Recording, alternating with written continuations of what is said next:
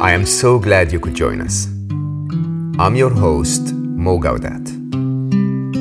This podcast is nothing more than a conversation between two good friends sharing inspiring life stories and perhaps some nuggets of wisdom along the way. This is your invitation to slow down with us. Welcome to Slow Mo.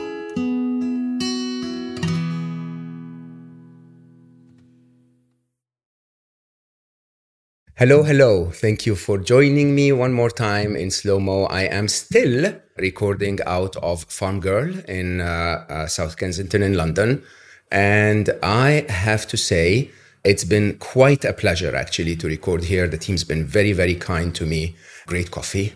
And I always say we're not sponsored by Farm Girl. It's just that the co-founder, Rose, is a friend of a friend. And I thought if I'm going to be traveling the world to record Slow Mo and look for wisdom, I might as well look for coffee, right? I think it just makes sense. Today, I am joined by a wonderful, hopefully a long-time friend who approached me on Instagram, basically tagging our Slow Mo episode with Alain de Botton, which was very, very early on, I think in the first 50 episodes. And I was actually surprised that people are still binge listening to Slow Mo. So I was wondering who that is. Anyway, I said, thank you. I'm glad that you enjoyed it. She said, thank you from an Egyptian to an Egyptian, a fellow Egyptian. She turned out to be Egyptian born, raised in the United Kingdom, and a best-selling author of a book that is about a topic that I absolutely think needs to be told. And any of you who've ever heard me talk about the feminine and empowering women, I have to openly say we've been, as a society everywhere in the world, almost throughout history, very unfair to women. And sometimes I feel that my upbringing as a Middle Eastern man will give me an angle of being unfair to women that is worse than the rest of the world.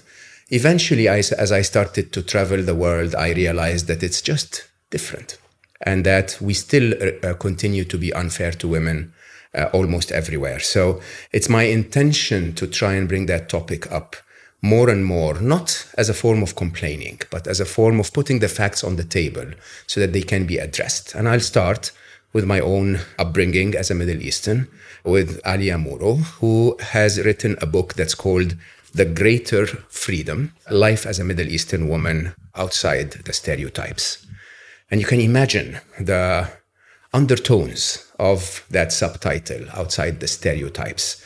The Middle East is a very conformative society. It expects you to behave in a very specific way.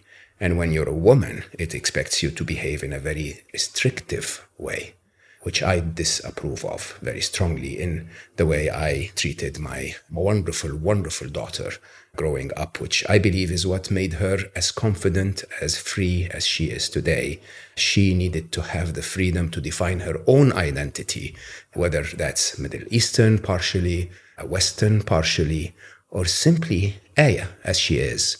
So I would hope that every one of us, especially listening, who is raising a young lady, a young girl in their home today, to learn that we are not supposed to tell our kids how they should behave and how they should grow up, but rather give them the greater freedom. Alya, thank you so much for joining me. What an intro. Thank you. I'm so happy to be here. First of all, no coincidences, right? We met for a reason. Absolutely. And I followed your work since I clicked on your popular Instagram account. I think 30,000 followers or something like that. Bit less, yeah. But you know. All right, fine. a couple of thousand less or something. But it seems to me that this is a topic that is warranting a lot of attention, that you're not the only one that's saying that living outside the stereotypes is a challenge, and you're not the only one that's saying that the greater freedom is needed for all of us. I want to start with you. So tell us a little bit about you so that our listeners can connect a little bit to who you are. So I was born in Egypt and I lived there till I was about 5. I lived in Switzerland for a few years for my dad's work, moved to London. And then when I was 12, my mom was like, we're moving back to Egypt.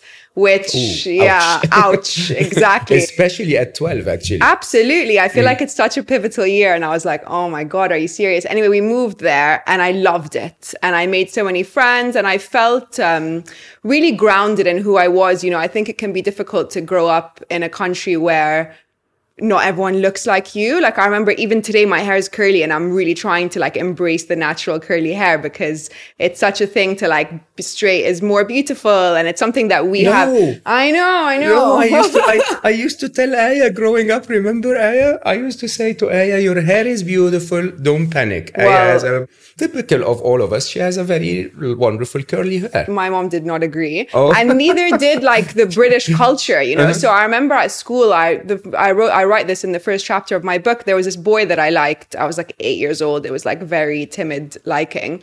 But I remember the popular girls in my class who were, you know, blonde and white and all of that. They came up to me and they were like, well, I don't understand why he likes you back, basically. Like he only should like us because that's like, what are you? Exactly. You know, but you're brown kind of thing. So going to Egypt felt really very homey, you know, everyone looked like me. I didn't have to explain why my parents thought the way that they did. I didn't have to explain why we ate the food that we ate. Like that was just how it was. So it felt very, very kind of grounding.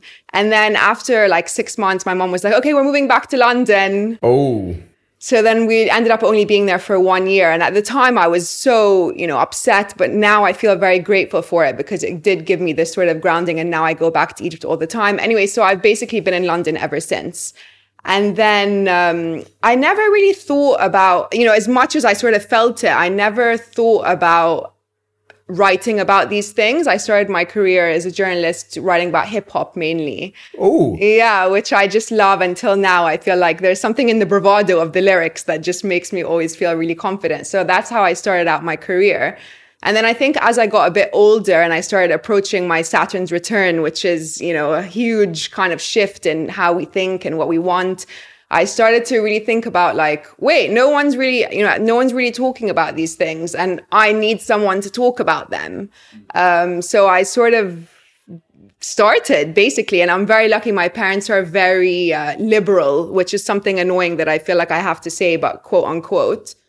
So I was kind of like, what am I waiting for? You know, like, why am I waiting for someone else to talk about these things that I feel are needed to talk about? Maybe I'll just do it. And that's been the journey ever since. It's been maybe 5 years now that I've really kind of been increasingly trying to step into my own greater freedom and figure out what that means for me. And then in doing so, kind of trying to talk about all the things that we're not meant to be talking about as Arab women or even just as women in general. But and I really liked what you said in the intro, how you were saying how, you know, it's across the world that women are treated unfairly. And I think that's something that's so difficult to sort of hold these two truths, where I'm trying to, again, talk about the things that affect us and the sort of unfair things, but not also buy into the stereotypes that people have about Arab women or about Arab culture. And kind of, there's an othering where it's like, this is a you guys problem, you know, like the Middle East is so oppressive to women and we're amazing and everything's so fair and fine here, which it's not. Your Arabic, I've tested, is... Shwaya. Yes. It's not the best, is it? I get why. Okay. So would you consider yourself more British or more Middle Eastern, or have you ever found an identity? Yeah, it's a really difficult one. It's something that, especially when I was younger, I found really difficult. Like I used to always say I'm both and neither, because by being two things, it kind of makes you not fully either of those things. I've started to think of it more as a strength now, because I'm like, actually, it's really lucky that I'm able to pick and choose. And, you know, I just spent 6 months in Egypt, which was a very amazing experience, actually. And was it really? I loved it. And I think part of it was just meeting so many people who are like me, you know, who've traveled abroad and lived abroad, and realizing that actually no one is just one thing or from one place. Especially now we've got the internet, you know, this globalization basically has leveled the playing field in so many ways.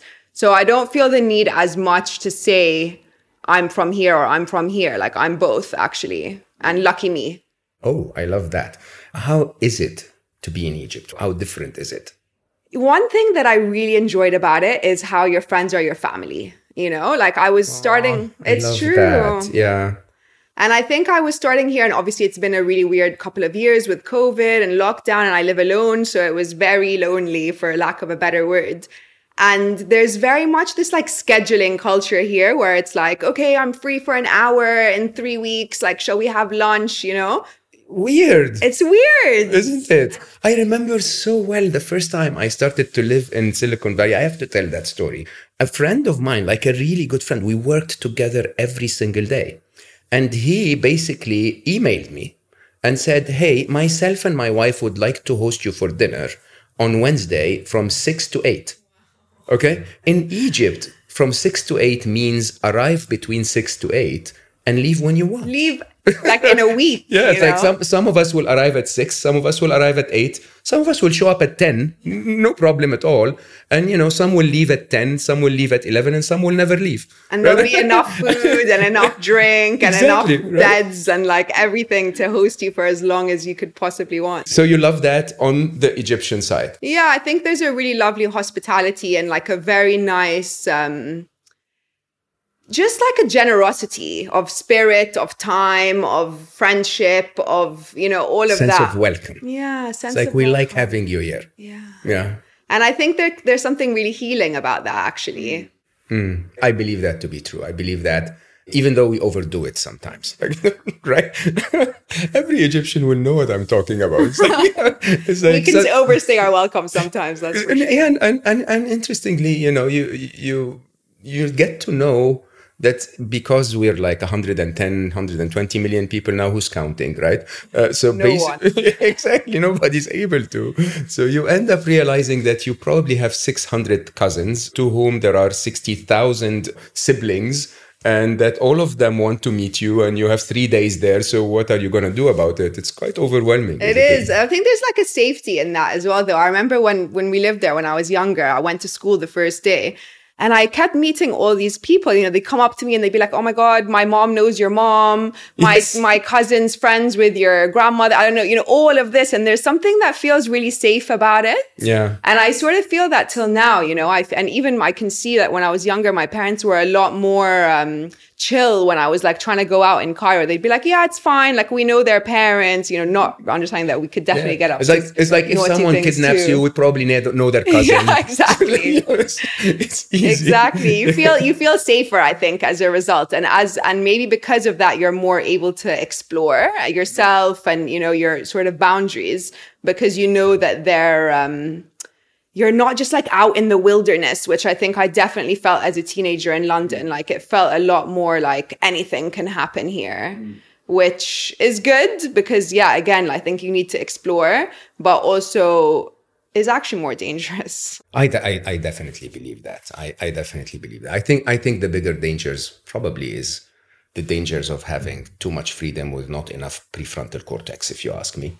Where decision making sometimes you become your best enemy. I think in an interesting way, even though I don't approve of the overarching culture of Egypt sometimes, it's actually really interesting because it gets you to fit within a safe framework that is almost not a rule anymore, but it's like everyone's like that. So you might as well live that way. Yeah, which I think can for sure be very stifling as well, because you do have less opportunity. Like I'm 33 now, and whenever I go to Egypt, it's like, oh, how come you're not married yet? Or like, I know that one. And I'm like, I don't really know that I believe in marriage necessarily, And you say that in Egypt? Absolutely. Oh, man. I have a whole chapter about this in the book. Okay. Yeah, I think...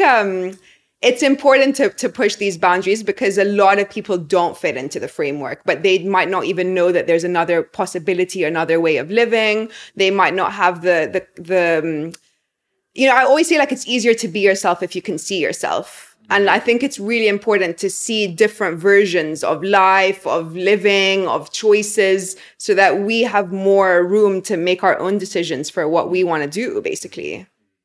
So let's introduce you a tiny bit more. Are you the rebel, the calm one? I'm the rebel for sure. Oh, hello. Okay. Good. So, in a conformative society, how does that fit in?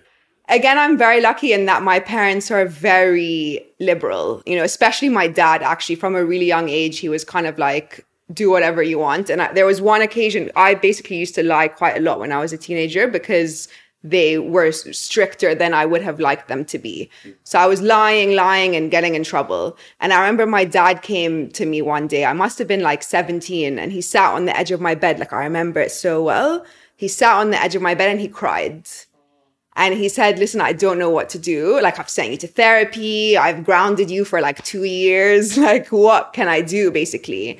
And then he just said, listen, from now on, whatever happens, tell me. I will help you. I will be there with you. I will be there for you, and we'll deal with whatever it is. And I will yell at you much later, kind of thing. And did he yell at you much later?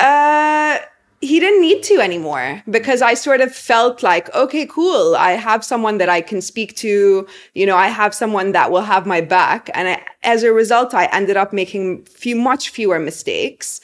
And I think that's, again, why it's so important to have this sort of open dialogue between our families and between ourselves, because a lot of the time, if you don't, that's when you end up being really rebellious. That's when you end up kind of actually getting into trouble. Because just because you're trying to test your boundaries and expand them, basically. And also, like you said, you don't have, you know, especially when you're young, you don't have good decision-making faculties. Yeah. So if you have an older person that you can speak to, and you can trust, then I think it's really important. And I hate this idea of like Aib, shame. You know, I had a podcast called Talk of Shame, and it was all about sort of trying to break down a lot of the stuff that we're made to feel ashamed about, because I think, you know, you end up getting into much worse situations when you feel ashamed about it, and shame breeds shame. And then everyone's kind of in making these weird decisions in private and in secret. And actually it breeds a lot of bad, dangerous things if you can't speak openly. I mean, I'm going to say something here, and if my daughter tells me to edit it out, I'll edit it out later. But I remember when my kids were 13, maybe 14 and 15, I think. Ali was 15 and I was 14. And we were sitting on a dinner table, and I said, okay, I'd like to retire parenthood. And I remember so vividly, Aya was like, yes. Right?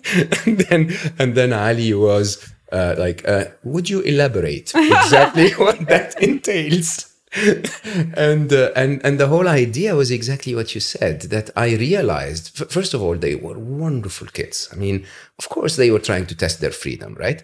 But they had the essence in them. You know, I felt that they actually didn't need me as a parent anymore. They may have wanted to test a few ideas of me, and I was lazy. I just didn't want to continue that fight, if you want. And, you know, and I think that probably, if you ask me, was probably the most impactful decision I have ever made in my life, because from then onwards, it was no longer a fight. Like you, it was, okay, we can trust this guy. We can tell him that we did this and that. I think one of my favorite moments in my entire life with those kids was we were going out for dinner a few years later. Ali must have been 19, Aya must have been 18. And Nibel, my ex at the time, used to smoke shisha. And so she ordered a shisha, like a, what do you call water it? Pipe. A water pipe, right? And then I looked at the kids and I said, do you want to smoke too? Yeah. Okay. I mean, they were not kids. Aya was a fully grown woman. Ali was a tall, handsome man. And they smiled at me and said, yeah, we've been smoking for a while. I was like, yes, yes. Yeah. They are free to tell me. Isn't that amazing? Yeah, it really is. It really is. And I feel really lucky now because my parents are like my best friends. Like I tell them everything now. And it's really nice to be able to have that relationship. And, you know, there's this poem by Rebrand, which is "Your children are not your children." And such a good poem. And I just think there's so much truth in that. And I think, especially in the Middle East, to be honest, we do have this idea of like, you're an extension of me, and like my honor is like carried on in your behavior kind of thing. And I think that's such a heavy burden to carry. And it just means that, you know, I think we need more people in the world who are themselves. Yeah. And if you have to always hold that of what's my great grandfather, like, oh my God, you know, then it just means that you can't be yourself. Yeah. And then how much amazing like work and progress are we losing out on then? So let's just underline parenting advice. stop parenting at a point in time, okay? Just let them be who they are. Trust them, Trust them. Let them make mistakes, because, by the way, when you were their age, you made mistakes too. And by the way, when you were their age, you attempted to escape from your father's and mother's control as well. And by the way, mistakes are how you figure out where your own boundaries are. And that's a really important thing to know. Yeah. But the idea of you being so close and friendly with your parents, is that more of a Western or an Eastern part of you? I think that is also kind of a problematic thing to like attribute behaviors and ways of being with being Eastern or Western. And there was this really interesting study that I came across when I was writing the book, which found that with girls who grew up abroad, who had sex before marriage or who smoked, they felt less Arab or as a result.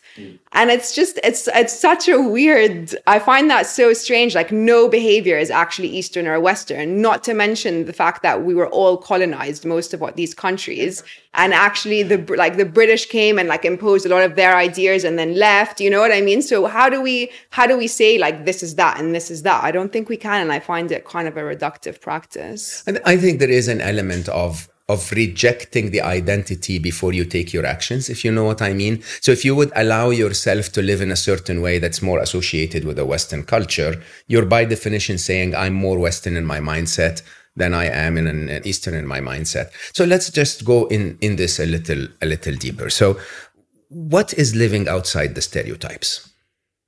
You know, like I said, it was a very tricky practice of writing this book and all the work that I'm doing, because you're holding two different stereotypes, right? Correct. You're holding like the West's idea of who you are and what that means. And again, the oppression of Arab women, you know, like, which is heavy and very fully fledged. And most of what we see really in Western media or in movies or anything.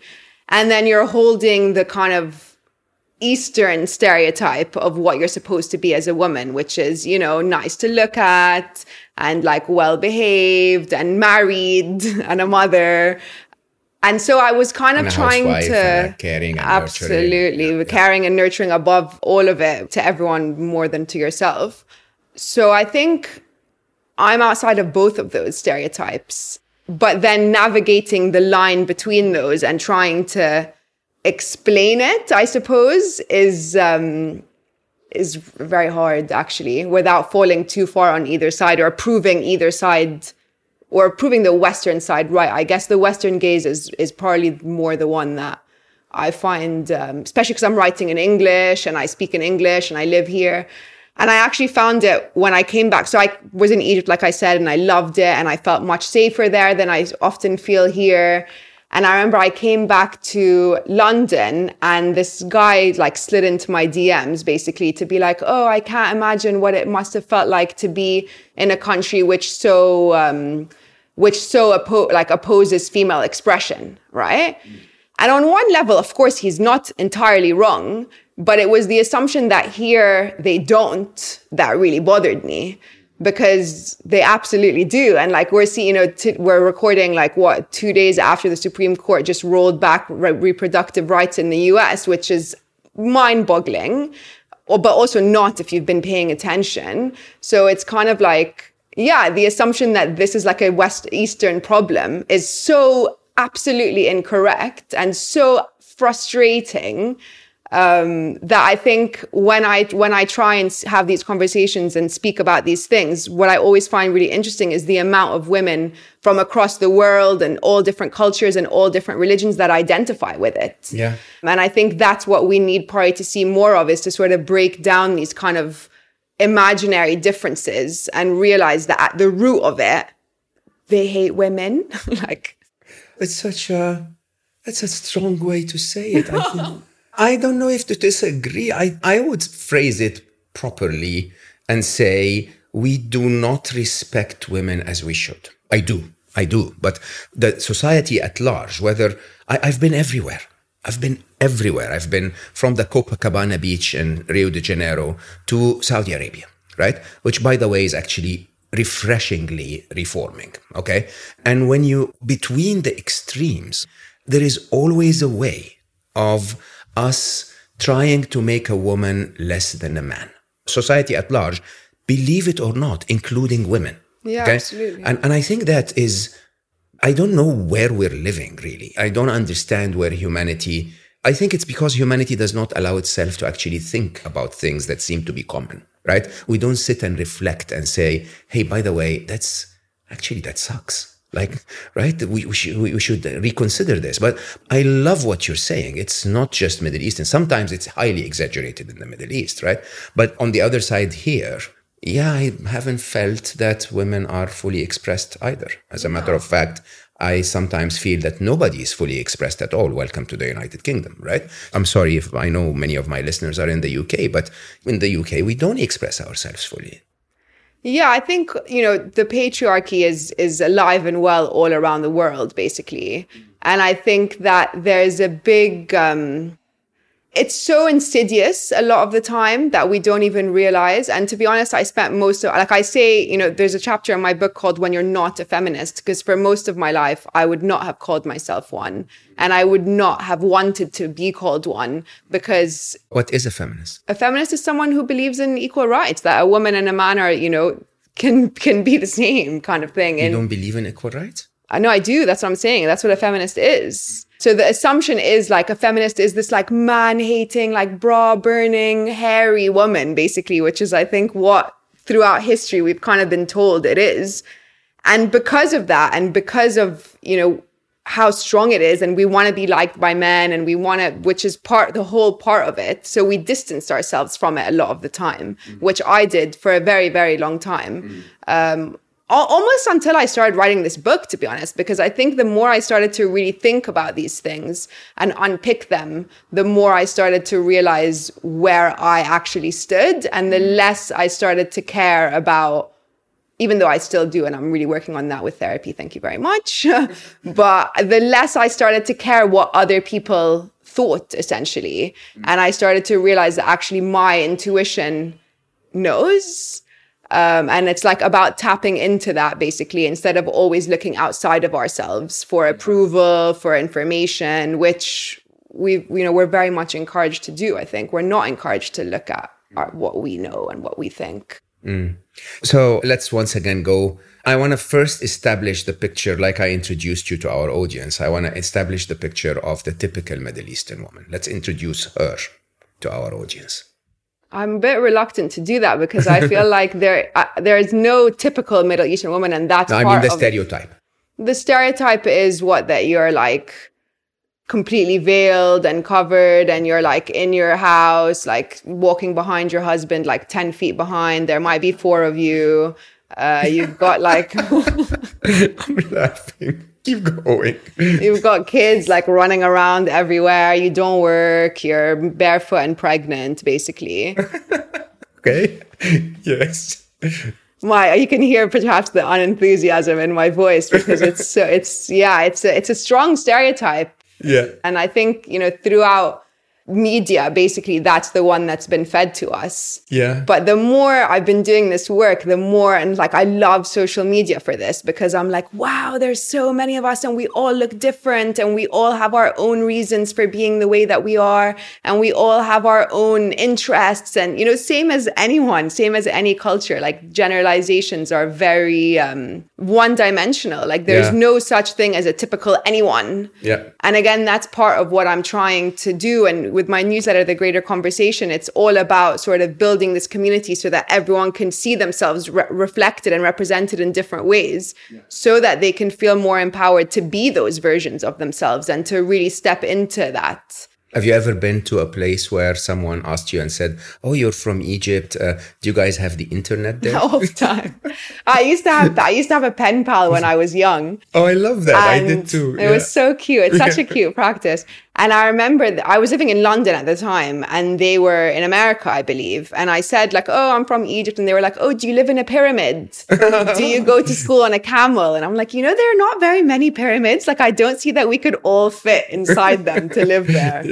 Yeah. And I mean, and also camels are very uncomfortable. Have you ever? I mean, normally I answer and I say yes. I would go like, I start my camel in the morning, let it warm up a little. And then, I take it wherever I need to. It takes me 4 weeks to get there. I wish I could make more jokes about it. Like, I feel like part of also what I'm trying to get past is like, I feel this burden of responsibility often in terms of like being like, no, you know. Let me explain. Let me explain. No, I don't feel that at all. It's tiring, to be honest. I joke with it all the time. It's quite interesting. I have to admit, I mean, especially recently after I went to the sort of the more open Saudi. I've not been to Saudi for 7, 8 years, maybe 2015 was the last time I went.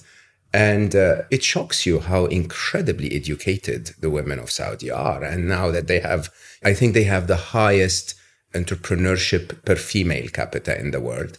They are incredibly successful, highly educated. In an interesting way, it is almost the opposite of the stereotype. But I'll be honest, the stereotype also exists. There is also that woman that is covering her face and, walking behind her husband. And I don't know. I mean, in an interesting way, I believe there is that woman everywhere in the world, even in Brazil. Absolutely. And I think the idea that we should fight against is the idea of stereotyping in general. Exactly. That's exactly what I was thinking, because I think, there's no such thing. Like, stereotypes exist for a reason, but it doesn't mean that they're the only thing. And that's the danger, both for yourself, basically, that you feel like, oh, there's only this one way to be. And then also, again, for the outside world, who are looking at you and just putting you in a box, basically, and requiring you to stay in it.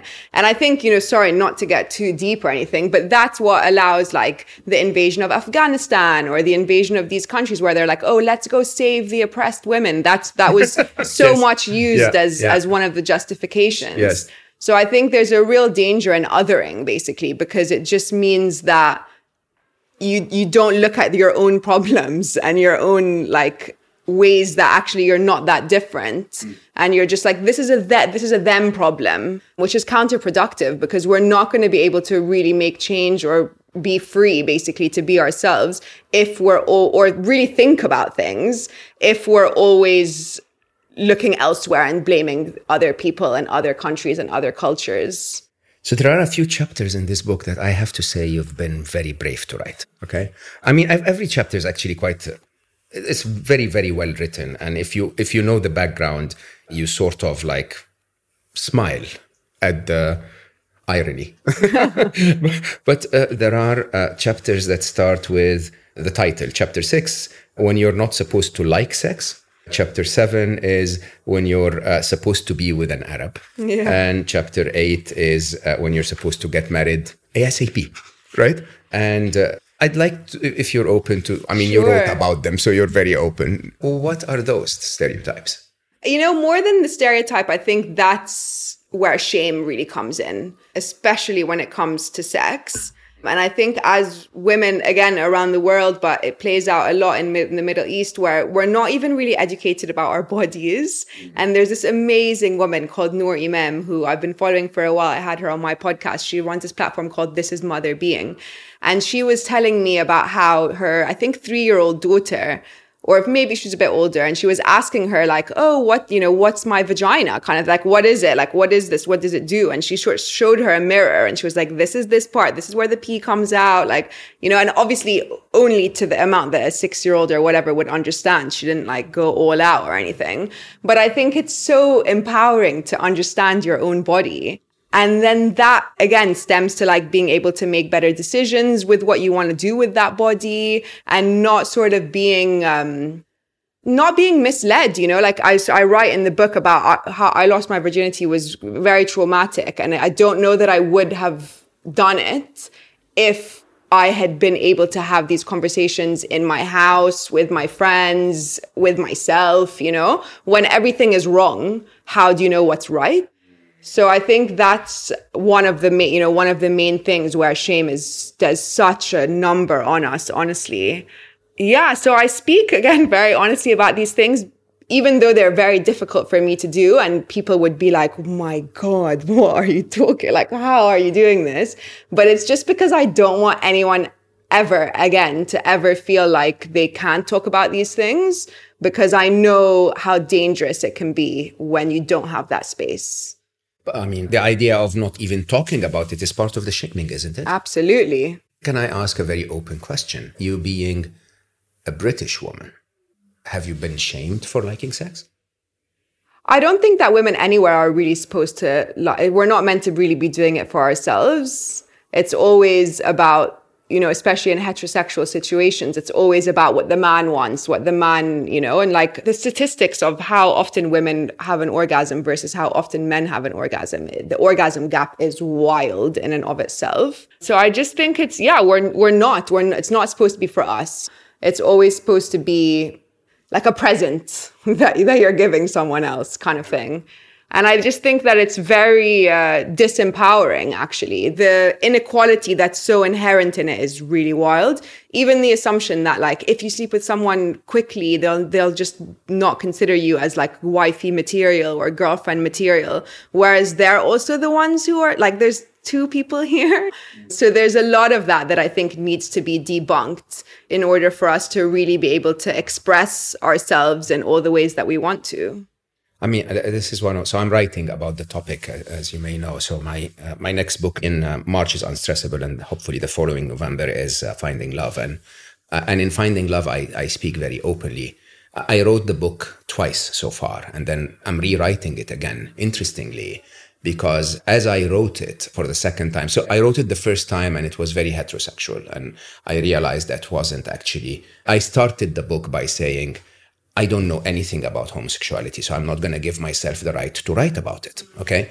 But then as I always do, I show it to early readers, and they started to say, we feel exactly the same. And then I wrote it again, and then I finally realized that everything literally equally applies if you're a woman, man, straight, gay, whatever you are, whichever way you identify. We all like sex. Or we all don't. Like some of us are asexual, and that's fine, right? We all want to be free. I mean, the podcast that you posted about on Instagram was Alain de Botton's. And, Alain de Botton basically was talking about love and sexuality and so on. And the idea is that we're all longing for that moment where we feel that we can allow ourselves to be with someone fully as we are and be accepted exactly as we are, which is almost the opposite of shaming. Right? I mean, it's not almost, it's exactly the opposite of shaming. And so this whole idea of even when you allow yourself to be there, we're going to fuck it up for you, right? It's just so unfair. It is just so wrong. And in an interesting way, to reward a man for doing it and say, hey, well done, and to shame a woman for doing it is like, oh, come on, don't be a slut, right? That's so unfair. That's so wrong. And what would you say which should be the right approach? I mean, I'm not talking to men, by the way. I'm talking to women. So how should a woman rebel against this? Honestly, it's something that this has been my whole mission of the last 6 years. And actually I've started writing a new book as well. And it's all about this because I think that love needs to be rebranded. Sex needs to be rebranded. Like all of this needs to really be unpicked because we're approaching it as both like men and women, everyone. Absolutely. We're approaching it at such a disadvantage actually, because we also look to it to solve our problems.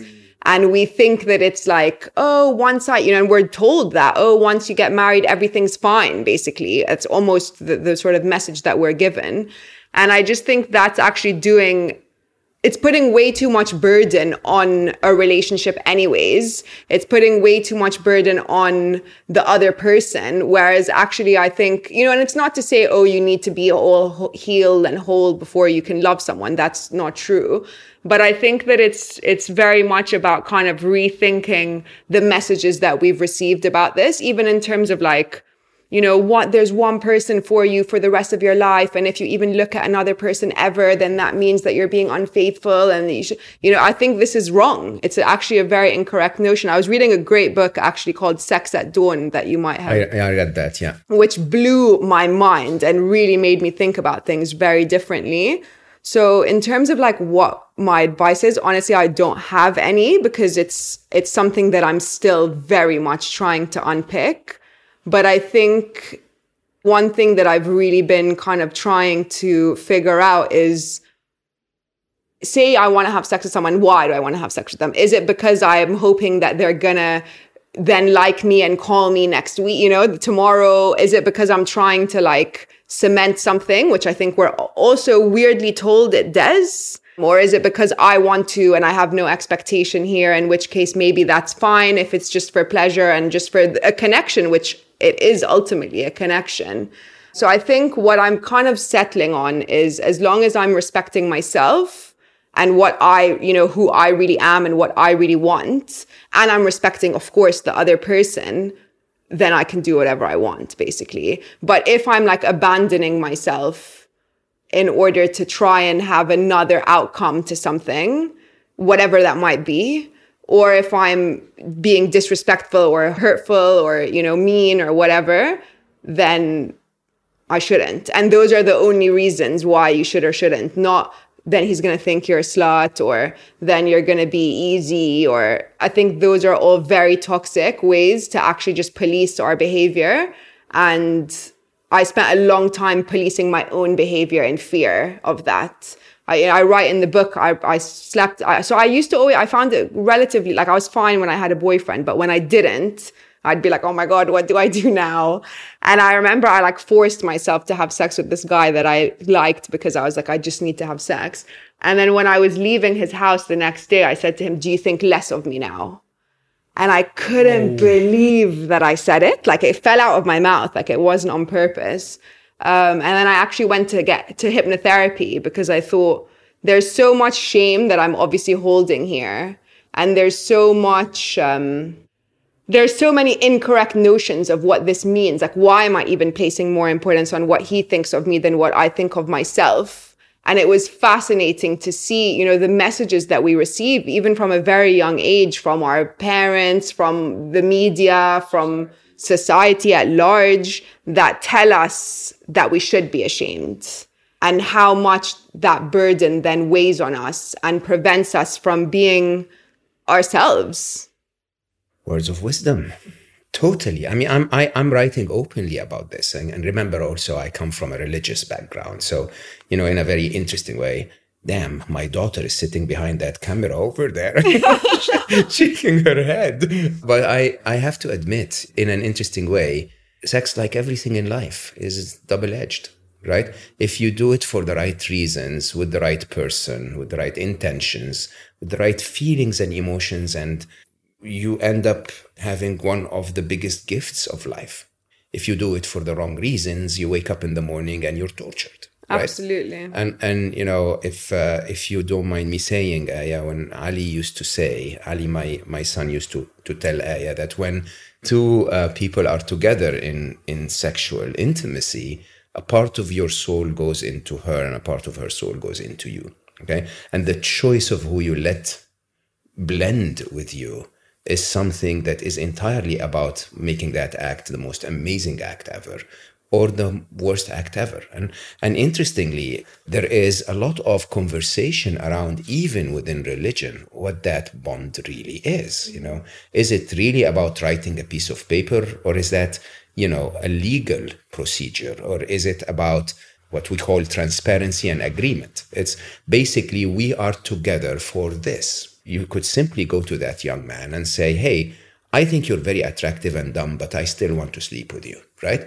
And if that's the agreement, that I'm just going to sleep with you, but don't call me tomorrow, which, by the way, is, again, what I write about in Finding Love, is the infinite models of love that are available in our modern world. It's actually quite okay if we agree that we want is a hookup.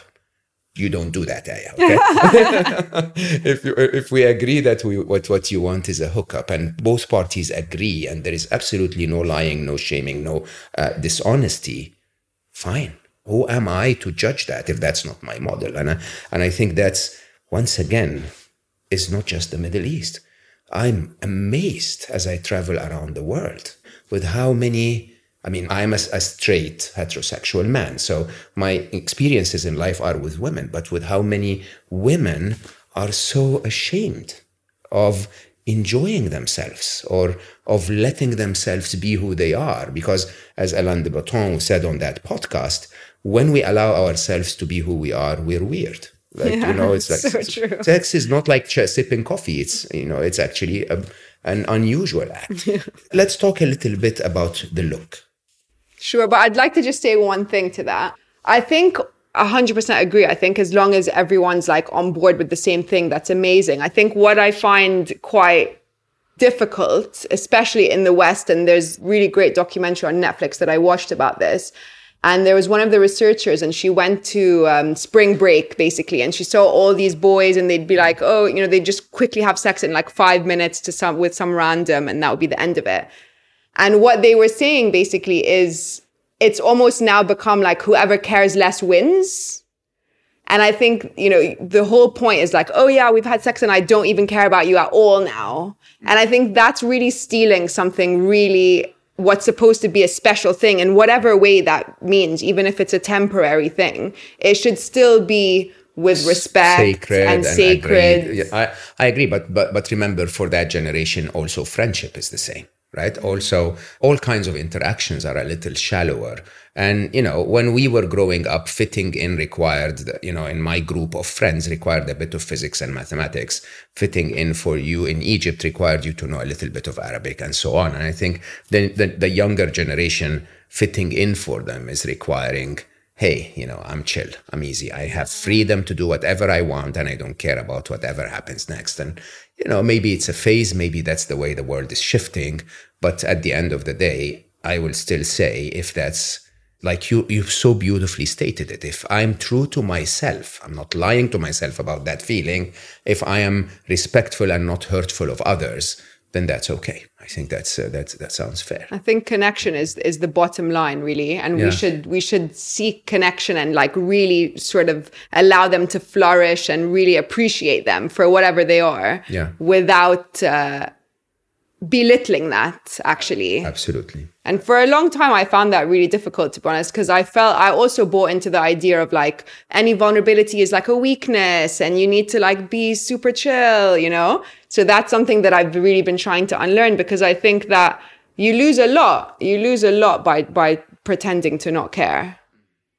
Is that why you have a tattoo that's called chill? Yeah, but that was more just like allow your brain to calm down, please. Okay. So this takes me to how we're supposed to look in the Middle East. I mean, so you have tattoos. My wonderful Alya has tattoos, beautiful tattoos. I don't. It's a choice, right? But who am I to tell Alya not to have a tattoo? That's her choice. It's her choice, right? But the way we look seems to be something that we take against women, clearly in the Middle East, but also everywhere in the world, right? So if you choose to wear a conservative dress in France, that's taken against you. If you choose to have a tattoo or wear a more comfortable, revealing dress in the Middle East, it's a little bit taken against you.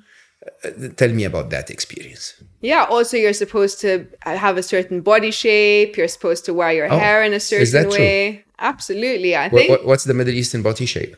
I think everywhere we're supposed to be like pretty skinny.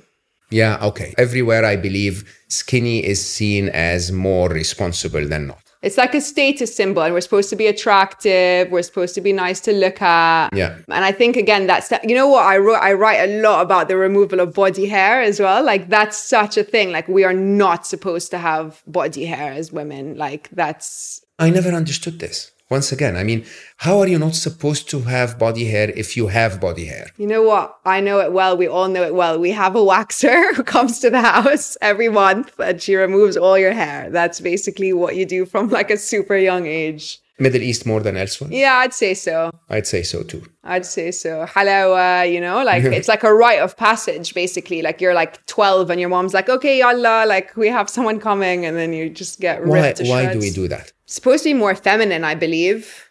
Isn't it more masculine to grow muscles? Why don't men grow muscles? Like, why are they fat and lumpy? Like, seriously. I think they're supposed to grow muscles, like supposed to in quotation marks, supposed to grow muscles. And we see that a lot now. I think there's a lot of pressure that's increasingly being placed on men to also kind of adhere to these. Seriously? I'm out of the game now. You're okay. But I think social media contributes in two sides to this, because I think on one side, there's a lot of comparison in like a, you know, negative way where we look at what other people look like and we sort of feel like, you know, everyone's editing themselves and you think you're supposed to look like that.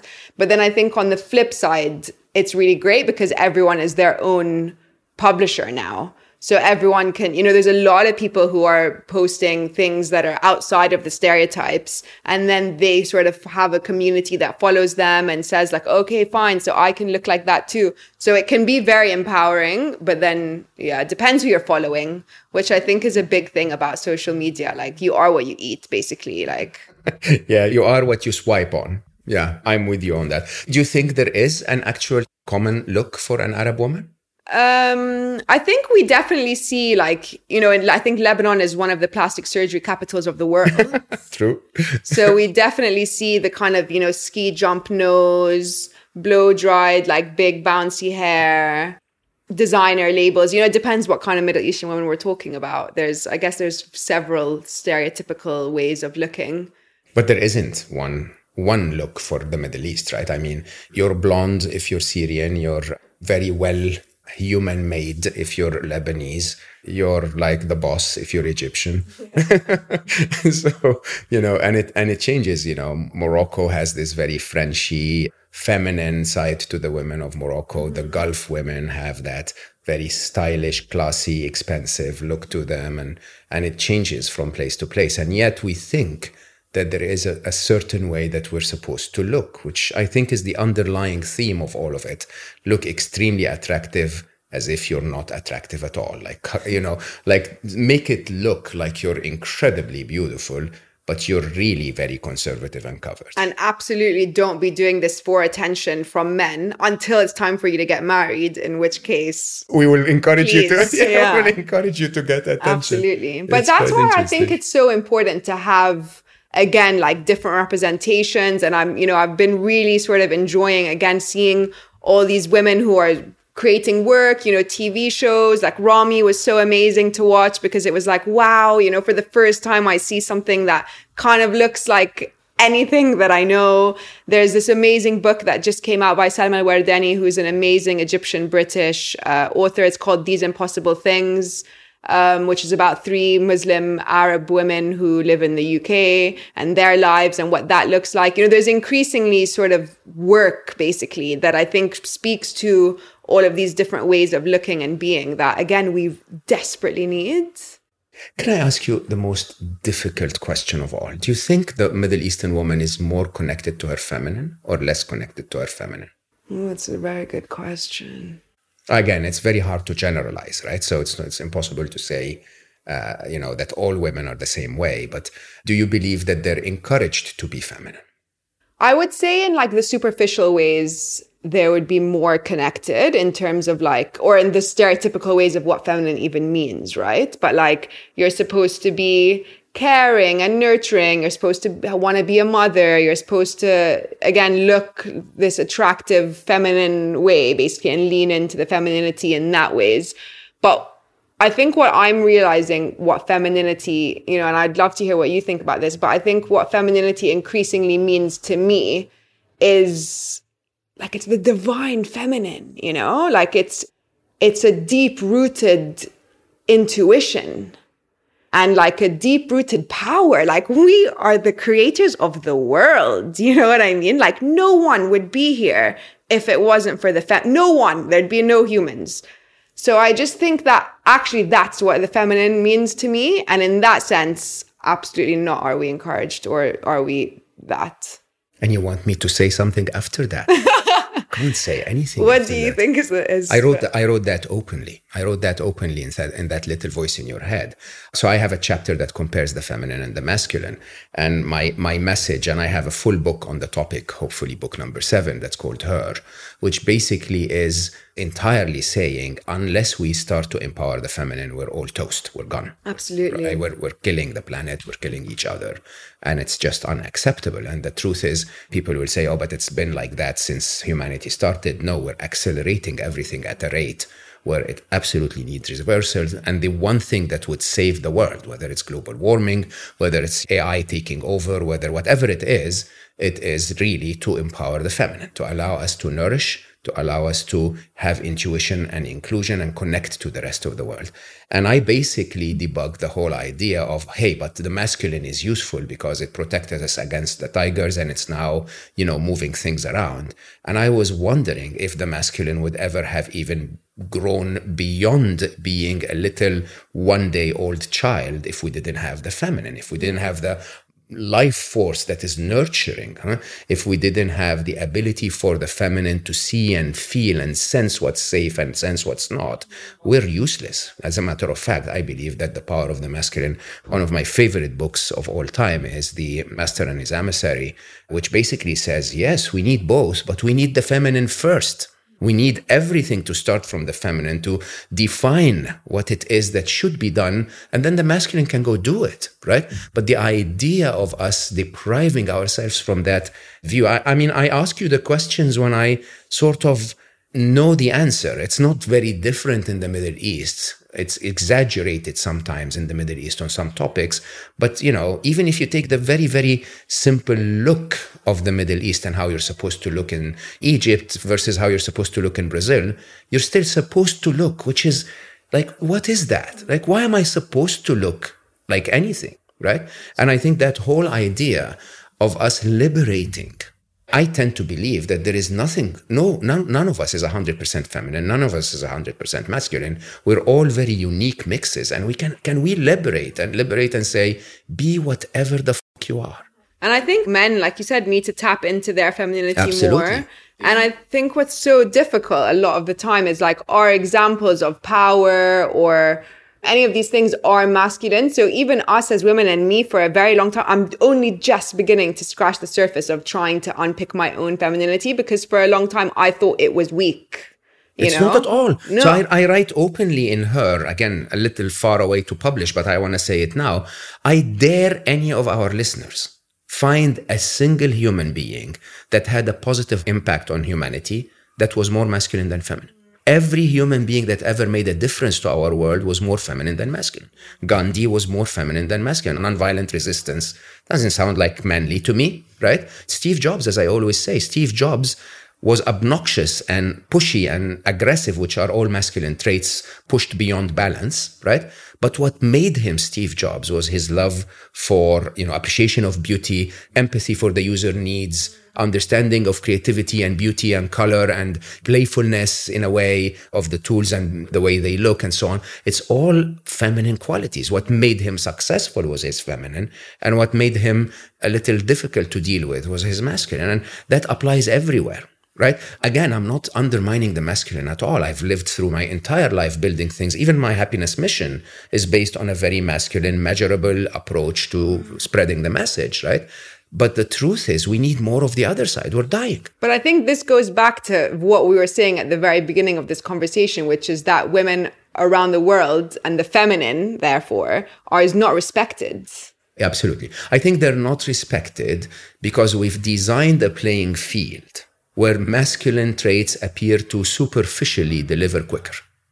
Okay? So if your playing field is, let me win against my competitor, then you want to show a masculine trait. But if the playing field is, let's all of us win, let's all of us grow and prosper, then it requires a little bit of a different perception, a bit more patience, but definitely the feminine would do it better. Yeah, we desperately need it. I think that's the big takeaway for me. And I think for a lot of people, especially now after the tail end of, lockdown and all of this stuff, we need to lean into our femininity, to gentleness, to empathy, because it's not working. Can we go to marriage? Yeah. Again, by the way, I'm asking not as a Middle Eastern woman. So I hosted here one of my dearest friends, Emma Gannon, who wrote... she's great. Yeah, she's I love amazing, Emma. And when I hosted her, we spoke about her book. At the time was her latest book, which was called Olive. Yes. And Olive was really all about a main character that wanted to be childless. So she didn't want to be a mother. Child-free. Child-free. Okay. They say there's a difference between... What's the difference? Childless is, a lot of women might not be able to have children. Child-free is it's a choice, and you don't want one. Yeah. So what's your position?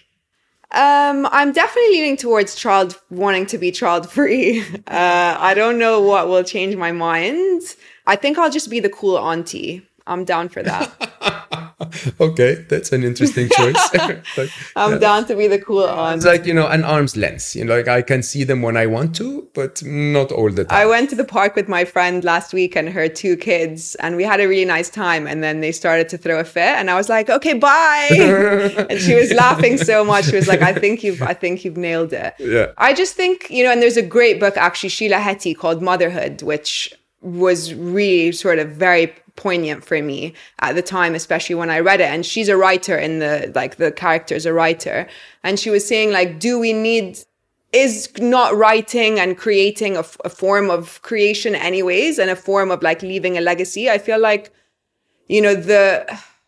basically, I think I would only have a child if I was with a really, really amazing man who was going to do exactly the same amount as I was. And maybe he could even carry it. No, I don't know that there are. I think half is a big order to ask, And I haven't really seen it. I've not seen an example of that. Can I say why? Why? Because you women spoiled us. Yeah, it's possible, yeah. But also, like, men should take the initiative. Like, we can't always be the ones like, please. It's an economic problem. Yes. It's an economic problem, sadly. If one woman in the entire market, excuse my economic words, but if one product in the economic market is $1 cheaper than every other product will become cheaper. It's as simple as that. And the reality is that we men have been spoiled. We've been spoiled even more with women's freedom, right? Because the reality is that there is a lot more supply on the market with very little effort. Sadly, it is actually tilting in the wrong direction. And I think the only way for us to get men to... it wasn't very long ago. One of my favorite movies of all time is called Kate and Leopold, if you've ever watched it. This... Hugh Jackman? Yeah, Hugh Jackman. And very cute actress that did You've Got Mail. Meg Ryan, yeah? And yeah, that's how much I remember actors' names. I leave my memory space for other things, enough. Right? Anyway, and he's supposed to come from the past, and he behaves like a duke. Like, he opens the door for her and treats her this way and carries her to bed and does all of those beautiful things. And I'm like, oh my God, that's really how it's supposed to be. Now, you go out on a date and you go like, nah, I don't want to be, I'm going to pay for myself. What do men do? Go like, yeah, sure, pay for yourself. Like, yes, absolutely, why not, right? And if we flip that story a little bit and say, step up to come into our life, I think men will go like, oh, the supply is running out. We need everyone to do that then, though. Not really. By the way, absolutely. The mothers, like, honestly, I get into this fight with my mom all the time. She's like, Habibi Omar, like my brother. Mm-hmm. And I'm like, leave him. Like, he's 30, Yeah, he's 30. He's a grown-ass man. Okay, I want to go back to your view on marriage then. Okay. You're a Middle Eastern woman. I can't believe what you're about to say. Yeah, I just think it doesn't feel worth it. Oh, wow. Until maybe someone will change my mind, by the way, but they would have... Can you hear this, men out there? So, men listening, this is a security announcement. Okay? All the good ones are going. We're losing our reputation here. Someone show up, text her on Instagram. What's your... Yeah, I don't know. They'd have to really be really fantastic, because I just feel like the emotional labor that often falls to women, the childcare, the cleaning, all of these things. And actually, one of the things that they were saying failed the second wave of feminism, one of the things that they really flopped on, basically, was that they were like, we want to be in the public sphere. We want to be in the public sphere. But they did not also insist that men need to be in the private sphere. So it goes to what you're saying. Yes, you guys definitely got spoiled, because... Do you think I lost half of my male audience today? I hope not. I hope that these are conversations that we're really able to absorb and really think about, because these are serious things. A lot of people feel like this, and I don't think it needs to be, there's no hate here. There's no pointing of the fingers. I think it's actually thinking about how do we move forward in a way that actually serves everyone, because also it's a big burden on men, by the way, to be Absolutely. The providers and to be the breadwinners and stuff. Like, I'm sure you don't want to have to do that either. Absolutely, yeah. love that fairness. I think there is a definition of an extreme model and everything in between. And once again, like you said before, it's a matter of agreement. Like, can we agree exactly where that is? But also I hear you saying the same wise words. If it's not worth it, it's not worth it. There is nothing wrong with marriage, but there is something wrong with a marriage that's not going to be. Exactly. And there's this, what's this, like a saying that I write in the book, which is better, something about a shadow on the wall, basically. Do you know this one? ظل راجل ولا ظل حيطة. Yeah. Yes, How do you say that in English? I said it in Arabic. You should say it in English. The shadow of a man is better than the shadow of a wall. Exactly. Mm-hmm. So I think that's where we go really wrong, basically. And that's what we're very much, and that's why I'm saying we need to rebrand love. We need to rebrand all of these things, because it's not any man or like you're screwed. It should be something amazing and special and empowering for both parties, where you're really able to be the best versions of yourselves, because otherwise, what the hell are we doing? Words of wisdom.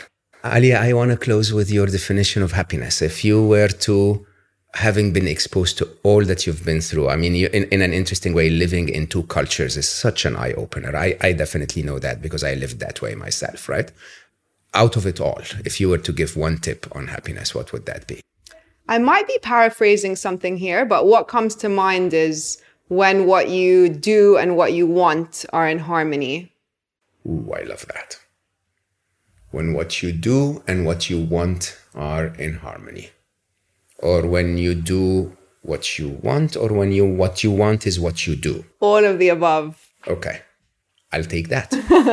I am so grateful for your openness. I think what I find quite encouraging is, again, because of my filter growing up into the world, to see an Arab woman be able to express herself openly and say, this is what I believe, this is what I agree with, this is what I appreciate, this is what I don't appreciate, this is how I want to live, I think is inspiring, not just for Middle Eastern women. I think this is inspiring for every woman. I think every woman needs to sit with her emotions, with her beliefs, with her conditioning, and say, I want this and I don't want that. And I don't care sometimes where that came from, but I just don't want it in my life. I think that freedom, if you ask me, is the greater freedom.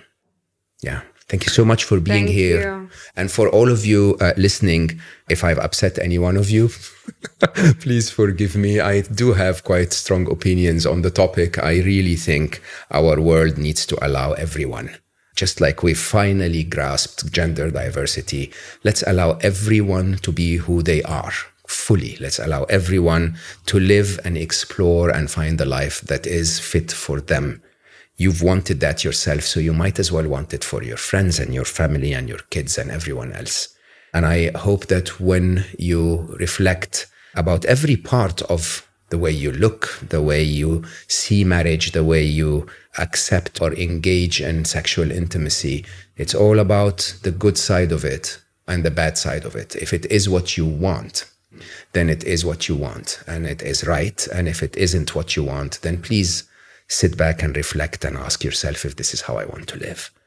I have really enjoyed this. I once again thank you very much, Alya, for coming along. I hope you guys enjoyed it too. If you did, do the stuff that you have to do, you know, like the liking and stars and all of that stuff that I hate to talk about, but you do know that it makes a difference. So rate us 5 stars, subscribe to our YouTube channel, do whatever it is that you guys do on social media.